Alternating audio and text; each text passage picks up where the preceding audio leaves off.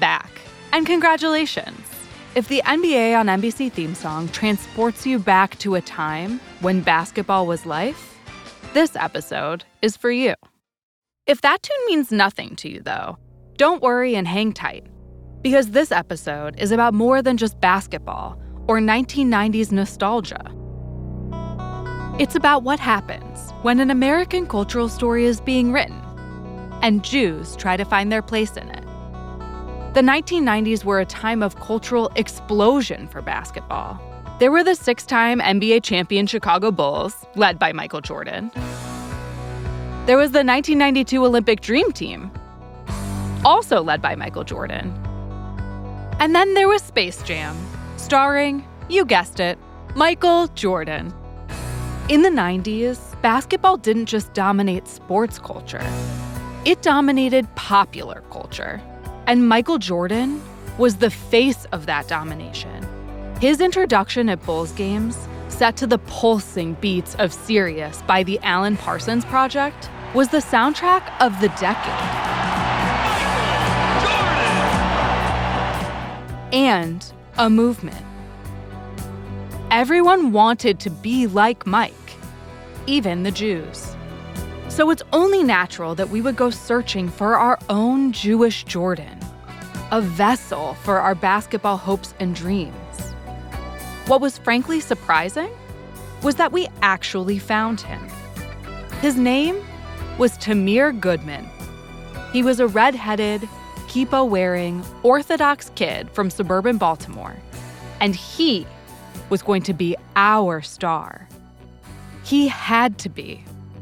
But just because he wanted it, and just because we wanted it for him and for us, doesn't mean we all got what we thought we deserved.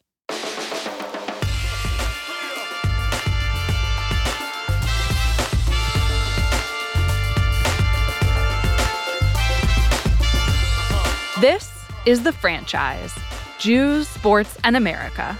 I'm Meredith Schreiner, and this is the story about what happens when we make a young Jew into an idol, against the odds and against his will. It's about what happens when individual dreams collide with collective fantasy. This is not a surface-level where are they now story about Jewish Jordan, the superstar who wasn't. Those stories have been done before, and frankly, they miss the point. What if, instead, we flipped this genre on its head? What if instead of exploring whatever happened to a person after we stopped paying attention, we reconsidered whether we even got his story right when we did know him?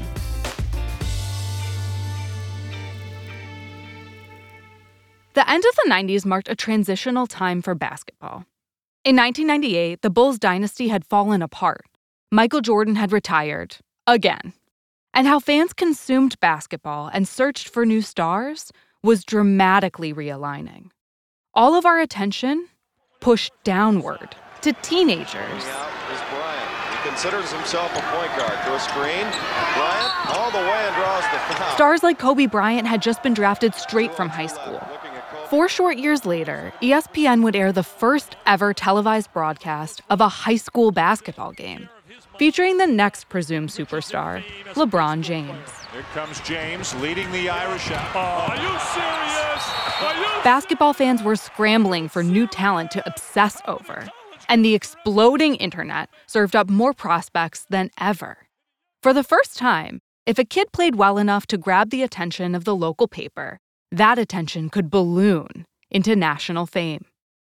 Which brings us to Baltimore and the mid-Atlantic basketball scene. Locals call the area the DMV, DC, Maryland, and Virginia. It's always been a hotbed for basketball talent, from Elgin Baylor to Kevin Durant. And in 1998, just outside Baltimore, in the heavily Jewish suburb of Pikesville, there was a 6'3", 165-pound junior who was starting to make waves. Tamir Goodman was a 16-year-old, Shabbat-observing Orthodox Jew playing at a tiny private Jewish day school called Talmudical Academy. Welcome back. If you're like most basketball fans, you've probably never heard of Talmudical Academy. which means you've probably never heard of one of this area's emerging stars, Tamir Goodman. His yarmulke stays on even when he's juking opponents out of their sneakers. Tamir! Tamir! The name Tamir Goodman not ringing any bells?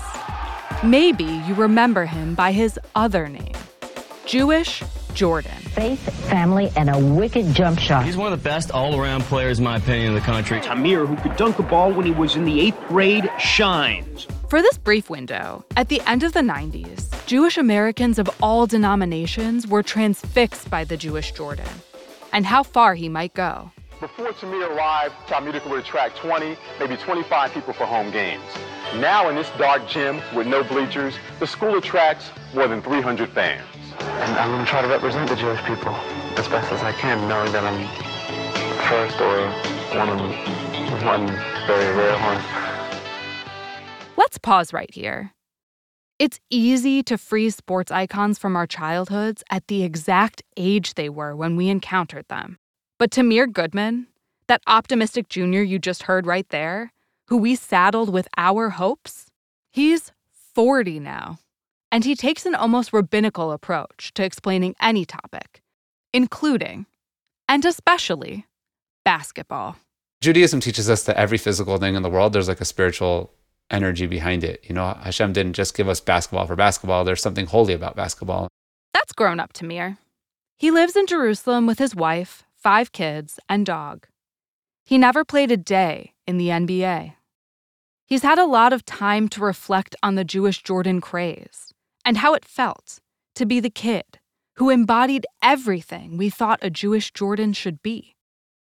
When I talked to him a few months ago, he explained what representing the Jewish people truly meant to him back then and how seriously he took that charge. You know, one time someone asked Coach, like, hey, are you going to have a good season this year? And he said, I'll let you know in 30 years. If my guys end up being good husbands to their wife and leaders in their community and good people, then I know we had a good season, because it was always about making a Kiddush Hashem, sanctifying God's name through basketball. And I think like that's ultimately the highest level of basketball. This stuck with me.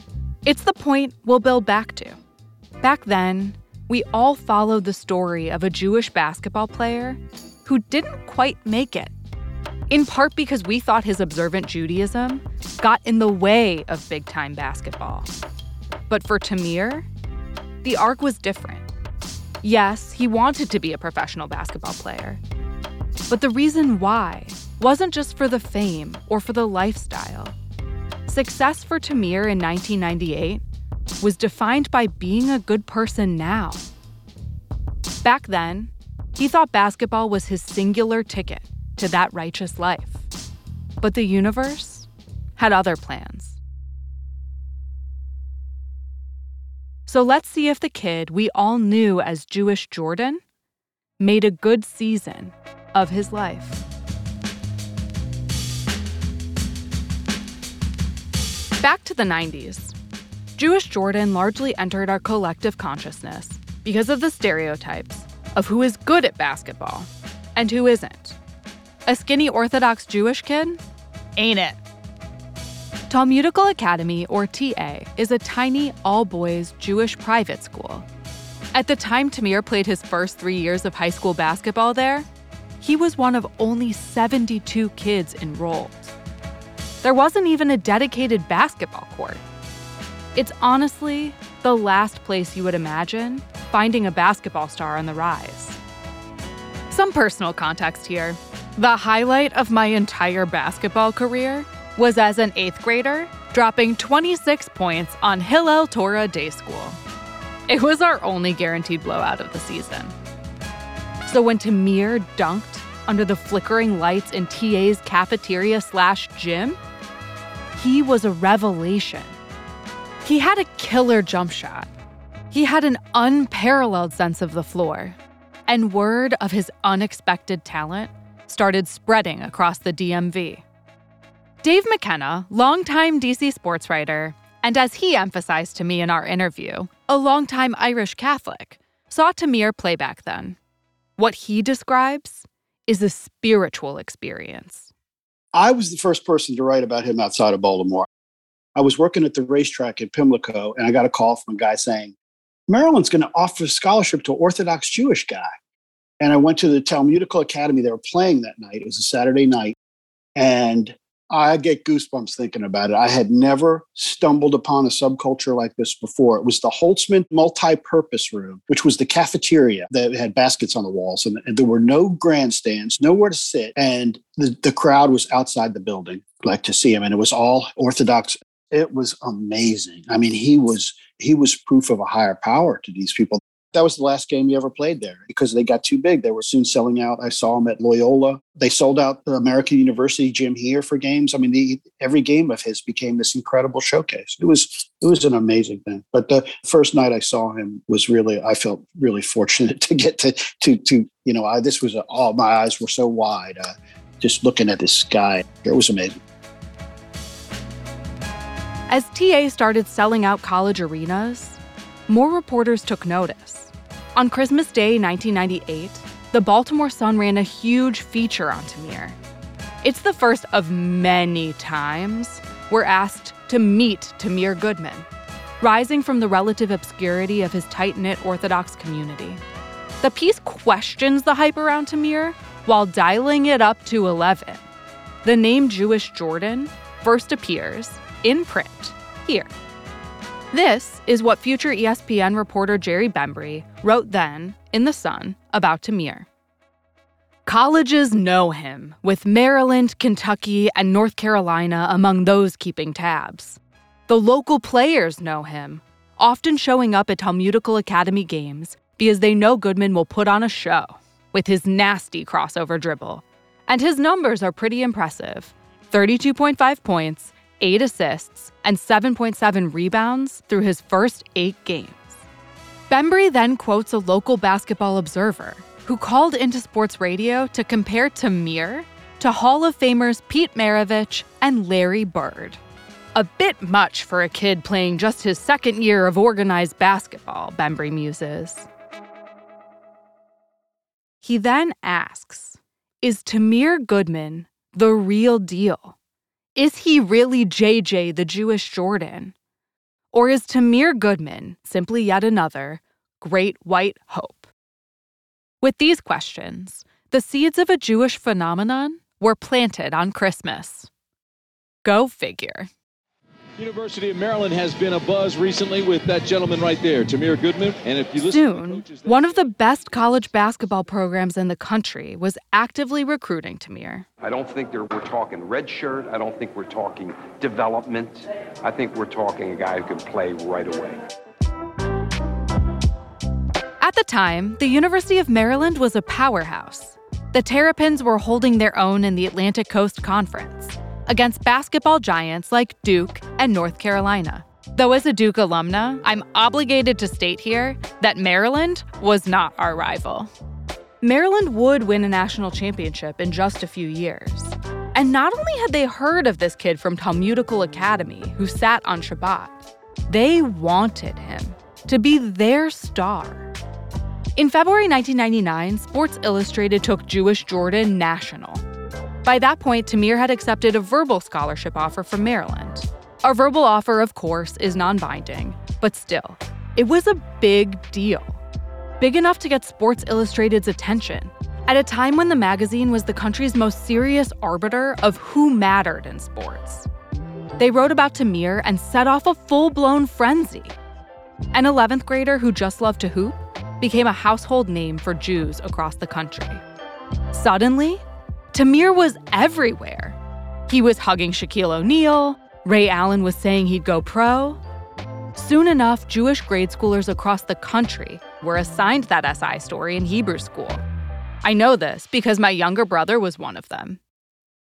The zeitgeist had taken Tamir, the high school basketball player, and turned him into something unreachable. Jewish Jordan. Tamir was a unique sports figure for a new generation of American Jews. When we talked about Sandy Koufax in the 1960s in our first episode, we examined how one of history's greatest baseball players leveraged his greatness to assimilate at the highest level of the game. But because of where American Jews ranked in society in the 60s, Sandy's otherness was still a striking feature of his success, even if he wasn't a particularly observant Jew. Tamir had not yet established his greatness in the same way when he entered the national consciousness. Instead, he was on the rise to greatness, and his demonstrative, observant, Orthodox Judaism undeniably perpetuated a sense of otherness in the same vein as Sandy's in the 60s. I think this was true both within the basketball world and even among the majority of less observant Jews, who by the 1990s had largely assimilated into American culture. As a 90s kid myself, I'm not sure I ever felt like my Jewishness defined me. But for Tamir, that was always the case. On Shabbat, his father read him bedtime stories about Jewish sports heroes. And Tamir internalized them, like they were parables from the Torah. Not because he wanted to be an American sports icon, but because it was important to him to be a Jewish American sports icon.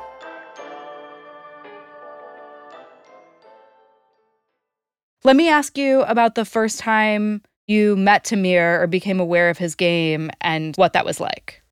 So the first time I actually met him was senior year. We were preparing for the Capital Classic at the time, they called it. They take like the best seniors in the metropolitan D.C., Baltimore area, and we play against some of the best talent nationally. That's former New York Knick Mike Sweetney. I wanted to know what people close to Tamir had witnessed as the hype grew around him, and how those who hooped had felt about the hoopla. So I talked to Mike, who came up in the DMV with Tamir, and who now counts Tamir as one of his closest friends.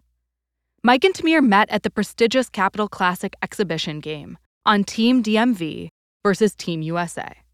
So we were practicing for about a week, and Tamir had a lot of hype around him. Everybody saw the Juice Jordan, all the press clippings. So a lot of the guys were kind of reserved. They didn't, they was like, all right, we want to see what he's about. I didn't see a kid with the keeper that was different, had a lot of hype. I just saw another human being. So I just said, let's go shoot. We just started talking. We just started talking about life, basketball, got to know each other. And from there, we kind of just headed off and became like really close friends. Because like for me, it was just, I didn't care about the clippings. I didn't care about that. But, obviously he proved himself there in that practice that he was well worth those articles that was written about him, because he taught everybody in that practice a lesson. And then obviously in the game, he had a really good game. And we were down 20. He was like a big part of us coming back and the comeback win. So just a great guy, overall person. So I'm glad that decision for me going to go shoot free throws with him kind of just turned into a lifelong friendship. Let's be honest, Tamir Goodman looked very different than the player that usually is the hype player coming out of Baltimore. Tamir was the only, I'll just say, Jewish and light-skinned person that was there. So everybody else is dark like me, look like me. African-American kids, that's, for me, Tamir was the first Jewish person I've ever saw in my life. As we got older, I got a chance to get to know him and also even learn more about the Jewish culture and, about his religion, things like that. And he learned about mine. We ended up 2 summers ago spending time in Israel. As soon as I landed, we went to Jerusalem and he took me to the Christian side. I prayed and he just showed me all about the Christian side. And we ended up going to the Jewish side. So it was just one of those things where he just showed the person to who he is. Tamir was clearly very good at basketball. He was co-MVP in that Capital Classic game, ranked 25th nationally after his junior year. But looking back at the Jewish Jordan craze now, it's obvious Tamir's national fame wasn't just about his skills on the court.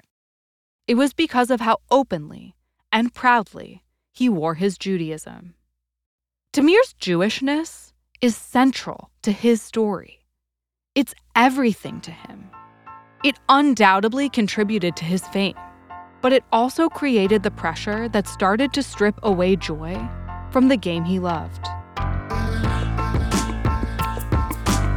Tamir Goodman has been forced to grow up rather quickly over the course of the last year, perhaps more than any high school senior should be expected to do. My schoolwork's going down. I'm losing friends because I'm always doing interviews and I'm always, playing Mr. Celebrity. He's faced with the challenge of balancing a budding basketball career with his Orthodox Jewish faith, which does not allow him to play on Friday night and Saturday. In his senior year, Tamir transferred to Tacoma Academy, a mostly Black Christian private school. He wanted to grow his game against better competition. Even at that time, most people expected that star high school basketball players would move to better basketball schools.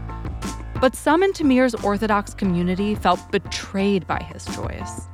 Some turned their backs on him, even after years of claiming him as their celebrity.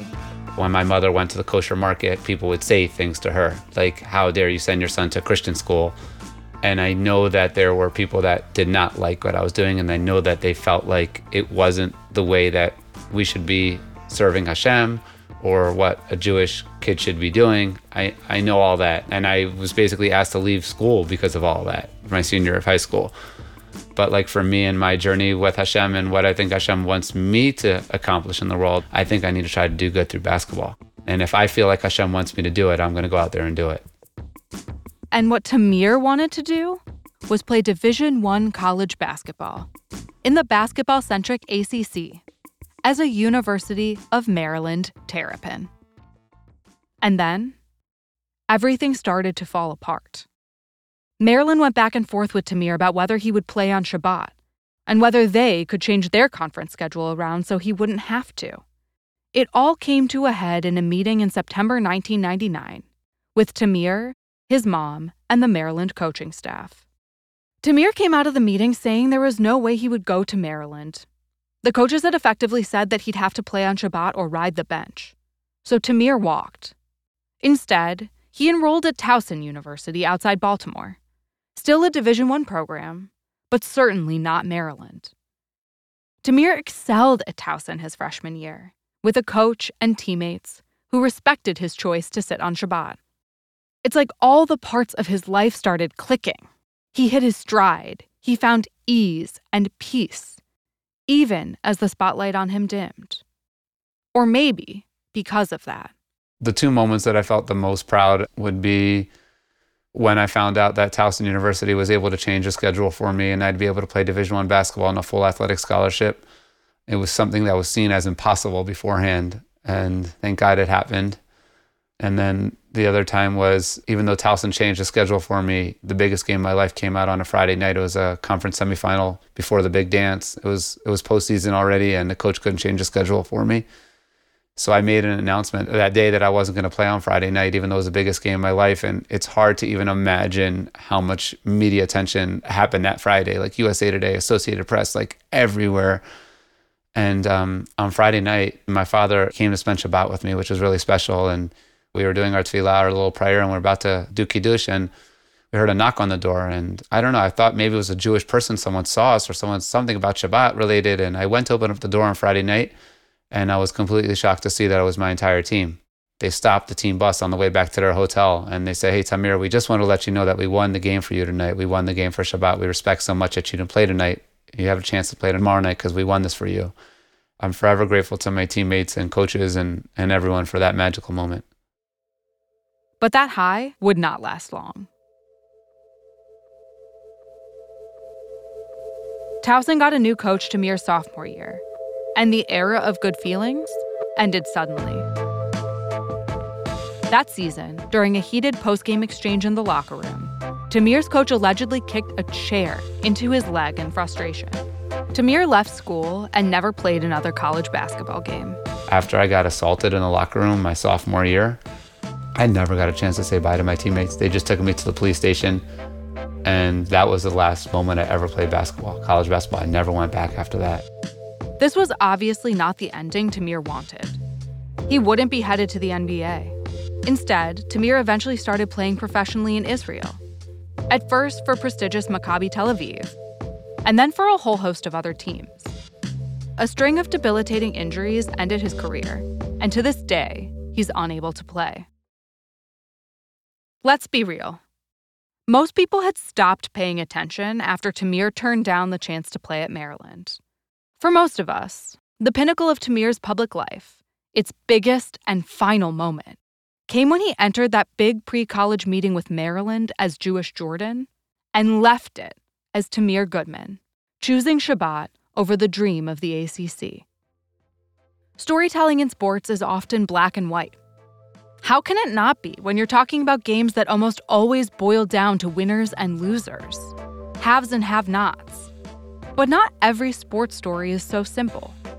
In basketball, we have become accustomed to the made-for-TV drama surrounding The Decision, where former high school phenom turned actual superstar, LeBron James, told us he was taking his talents to South Beach. And maybe you, like me, had a preconceived notion of Tamir's 1999 decision. I thought it was about sacrifice, that this shooting star of a player gave up basketball at the highest level for religion of the most devout order. There was basketball and there was Judaism, and Tamir chose Judaism. The way we as fans understand sports stories is that there are pivotal moments, choices, and sacrifices. And nearly every decision made by an athlete is supposed to advance them up the ladder. We saw Tamir abandoning the climb. But what I've learned is that for Tamir, this thing that we saw as the biggest decision ever was never really a choice. Basketball and God, for Tamir Goodman, do not exist in a binary. They are one. I never asked to be called the Jewish Michael Jordan. However, when that name came and the media made a lot of noise with it, I decided that I would take that attention and try to use it. So while I never, per se, liked the name, once it already came, I tried to do as much good through the name.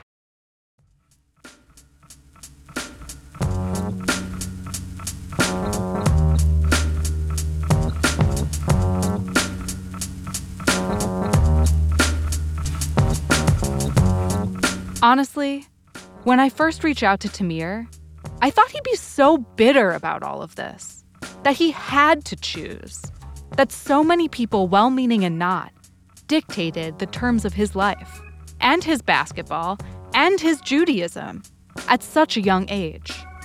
And he's just not. Not really. He's a 40-year-old dad in Israel running basketball peace camps for kids, including Ukrainian refugees, serving as a kind of Israeli sports ambassador, all while designing new kinds of basketball nets. And he's happy. Sports is such a universal language. I'm an Orthodox Jew that graduated from a Christian school, roomed with a Muslim basketball player in college, and then I go over to Israel and I play with people from all over the world, and we never had any problems or any issues with one of my teammates. They've always been my closest friends. We've accomplished so much good together, and that's just the power and beauty of sport. It was hard to break Tamir from his optimism. I mean, just listen to him, a basketball fanatic, answer the simple question of who will win a basketball game. When we met to talk for this podcast, it was on the eve of the 2022 NBA Finals. I thought throwing him the softball question would finally get him to take a swing. I was laughably wrong. Celtics Warriors, who you got? The way I watch a game is really like this old rabbi used to say, we only have one mouth, one nose, but two eyes. Like, why do we have two eyes? We should have probably only had one eye. And he said, your right eye, we need to train ourselves to always see the positive with our right eye. If you have any type of critique, it's for yourself. Use your left eye for yourself. Everywhere you go in the world and everything you see, just always see the positive. Whenever I'm watching a game, I only see the positive things. I have so many relationships. I know the assistant coach on the Celtics, for example, Tony Dobbins. I've known him since high school. So it's I really want Tony and his staff and everything going on there to succeed. But then I know Steph Curry's college coach, and he came to Jerusalem, and I loved his basketball and what he taught Steph and all that. And I love the way the Warriors play, and I love what they represent, and I love how they're sharing the ball. So it's I can't ever go for one side, but I just see all the positives constantly. I love greatness. I love people that are great. I love people that never settle, people that go after their potential. And I think there's a lot of that going on with the Celtics and Warriors right now. So I guess I'm just crazy positive. I don't know. When in your entire life did you ever hear Michael Jeffrey Jordan share this sort of kumbaya view of basketball? That he would prefer that there are no losers, just winners, and a celebration of everyone's greatness? The answer, of course, is never. For those who don't know, Michael Jordan is notoriously competitive. His competitive drive often made him a bad teammate, and perhaps strangely, one of the pettiest people alive. He's also kind of a jerk. So establishing Tamir as the anti-Jordan, telling you he's optimistic, generous, and kind, is the bare minimum required to reevaluate the story of Jewish Jordan. It's both more and less complicated than that. Tamir sees no distinction between basketball and Judaism. He never has. He genuinely sees basketball as an expression of his faith. For Tamir, the way he tells it, there's no game of basketball, no gift of basketball, no love of basketball without Hashem, without God. It's been that way from the very beginning.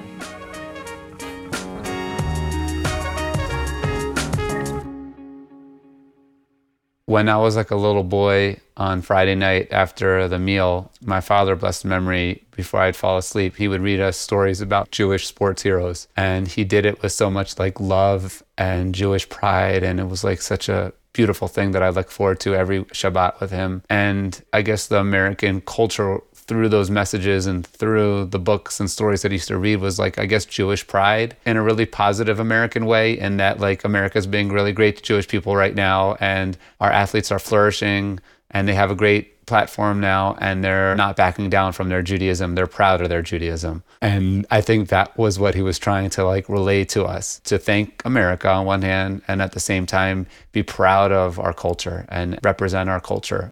Tamir was just trying to emulate the Jewish sports heroes his dad told him about, to write himself into the book.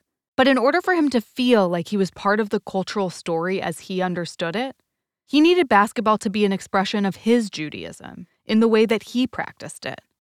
For Tamir, giving up the dream of Maryland wasn't sacrificing basketball for his faith.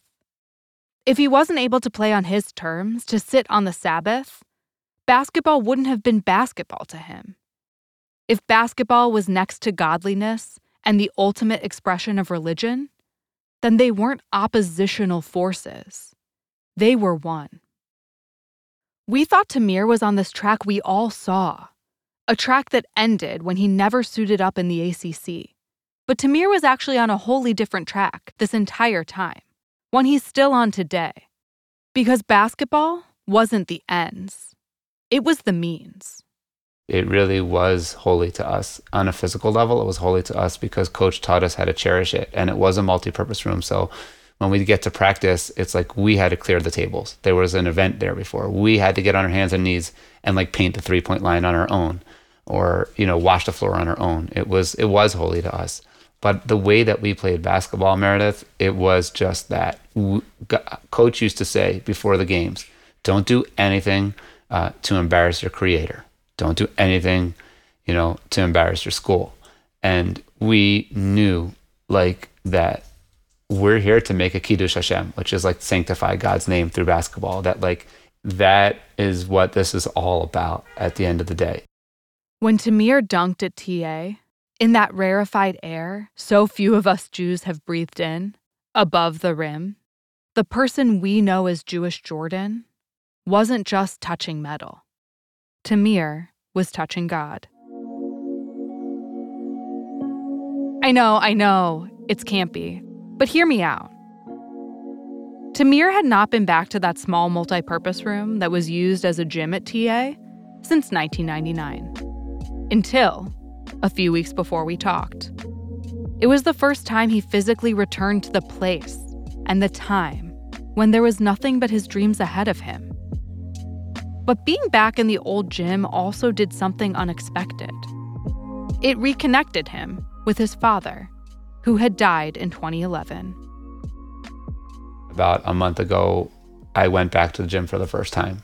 I just started crying because I started dunking at TA, and we had those old baskets, like the oldest kind of hoops, and they didn't even have a breakaway rim at the yeshiva, like the rim that breaks away when you dunk. And I'd come home at night and my hands were like gushing blood, and like I had like big calluses all over my hand. And my father saw my hands and he's like, hey, I'm gonna go out there and buy you guys some new rims. He got us the rims, and Coach Katz took a table, folding table. We stood up top of the table and we put the rims in ourselves. Who would have known that, it's just even a couple months after that, what our team would do to the world. We were gonna change the whole world. And when I went back to the gym, I haven't been back there since 1999. So much has changed, and they painted and it looks completely different, but my dad's rims were still there. So I just got to shoot on them one more time, and it was special for me. All this time, we thought Tamir's story ended when he didn't go to Maryland, when all the drama went down at Towson, when he didn't go pro in America.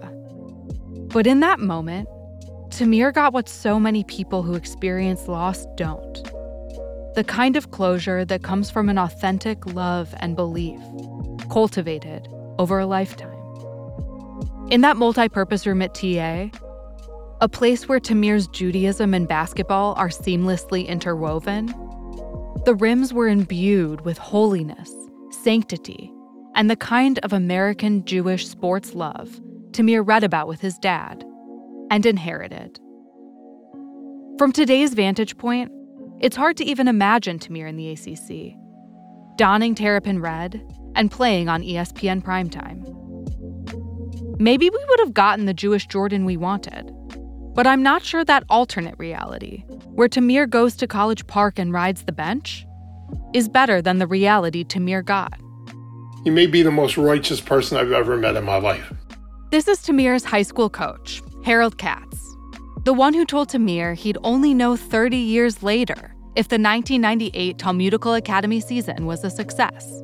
He just lives with joy, and everything he does is with joy. And I look at him, and I just go, when I get older, I want to be that guy. An awesome father, a great husband. He's a leader of our community.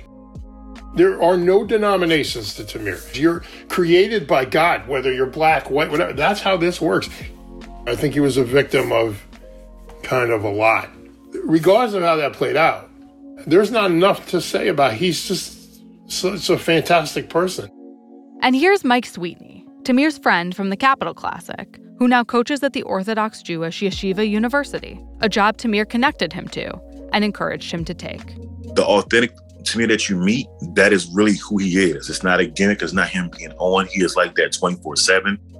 When I first met him, I was in high school. He was that same person. Like he said, he's just like so positive. I'm like back in my mind, like, what's up with this kid? Is he really like this all the time? The years went on. I asked him, I said, do you ever have a bad day? Years later, we just now found out, almost 15 years ago, we both were going through depression and anxiety and all types of things. We were talking to each other every day and often on the phone and never knew what the other was going through. He was just more so putting himself aside, just wanted to uplift me.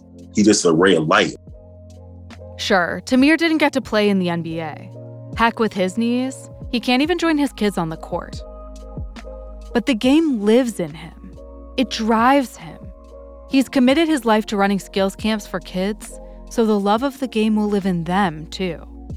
He brings former NBA players, his friends, to help out at his basketball camps in Israel, where they also get to learn about Judaism. Tamir isn't the Jewish Jordan. He was never trying to be. He doesn't compete. He connects. He's Tamir Goodman, and that's what makes him great.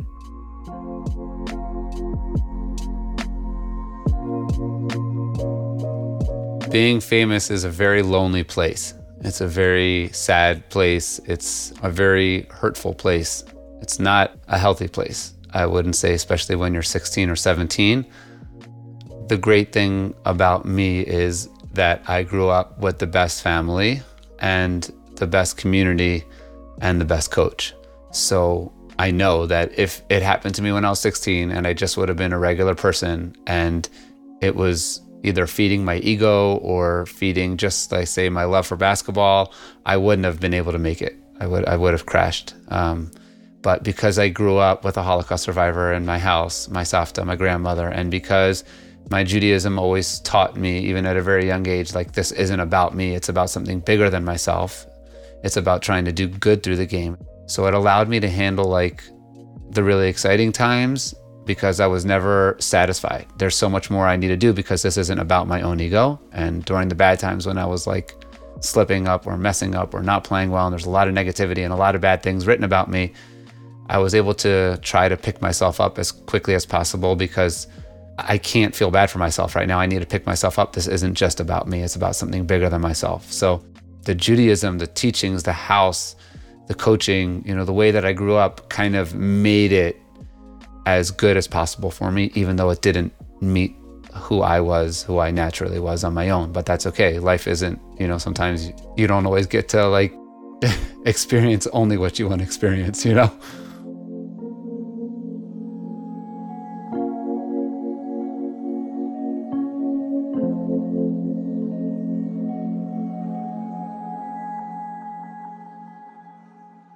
Looking back on the story of Tamir Goodman, I'm not sure how comfortable I am with the collective pressure Jews placed on him to be Jewish Jordan, to seize on what made him different for our own crazy sports dreams.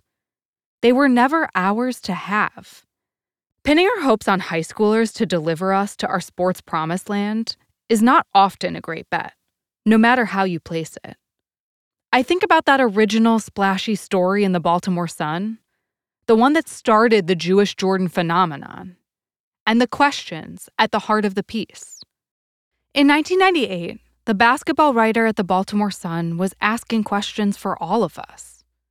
Is Tamir Goodman the real deal? Is he really Jewish Jordan? Or is Tamir Goodman simply yet another great white hope? We wanted the immediate gratification of knowing the answers, on our terms.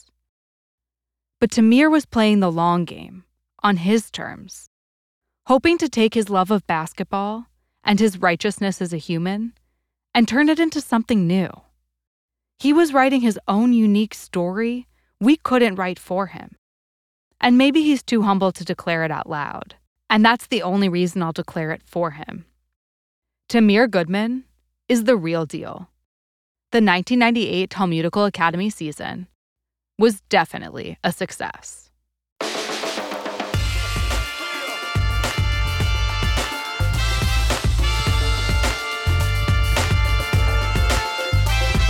The Franchise is a podcast from Tablet Studios. The show is written and hosted by me, Meredith Shiner. Our executive producers are Josh Cross, Stephanie Butnick, and Liel Leibovitz. The show is produced, engineered, and edited by Josh Cross, Robert Scaramuccia, and Quinn Waller, with help from Ellie Blyer. Recording help in Jerusalem from Zev Levi. Our logo is by Kurt Hoffman. Special thanks to Tablet Magazine and the Tablet Studios team, including Tanya Singer, Courtney Hazlett, Sarah Fredman-Ader, and Daron Ruskay. And the Meredith Shiner team of Josh and Carter Zembick. Please rate and review us wherever you can listen to podcasts. And if you've enjoyed this series, tell a friend. You can write to us at franchise@tabletmag.com. And for more information about the show, check out tabletmag.com/thefranchise. For more from Tablet Studios, please visit tabletmag.com/podcasts.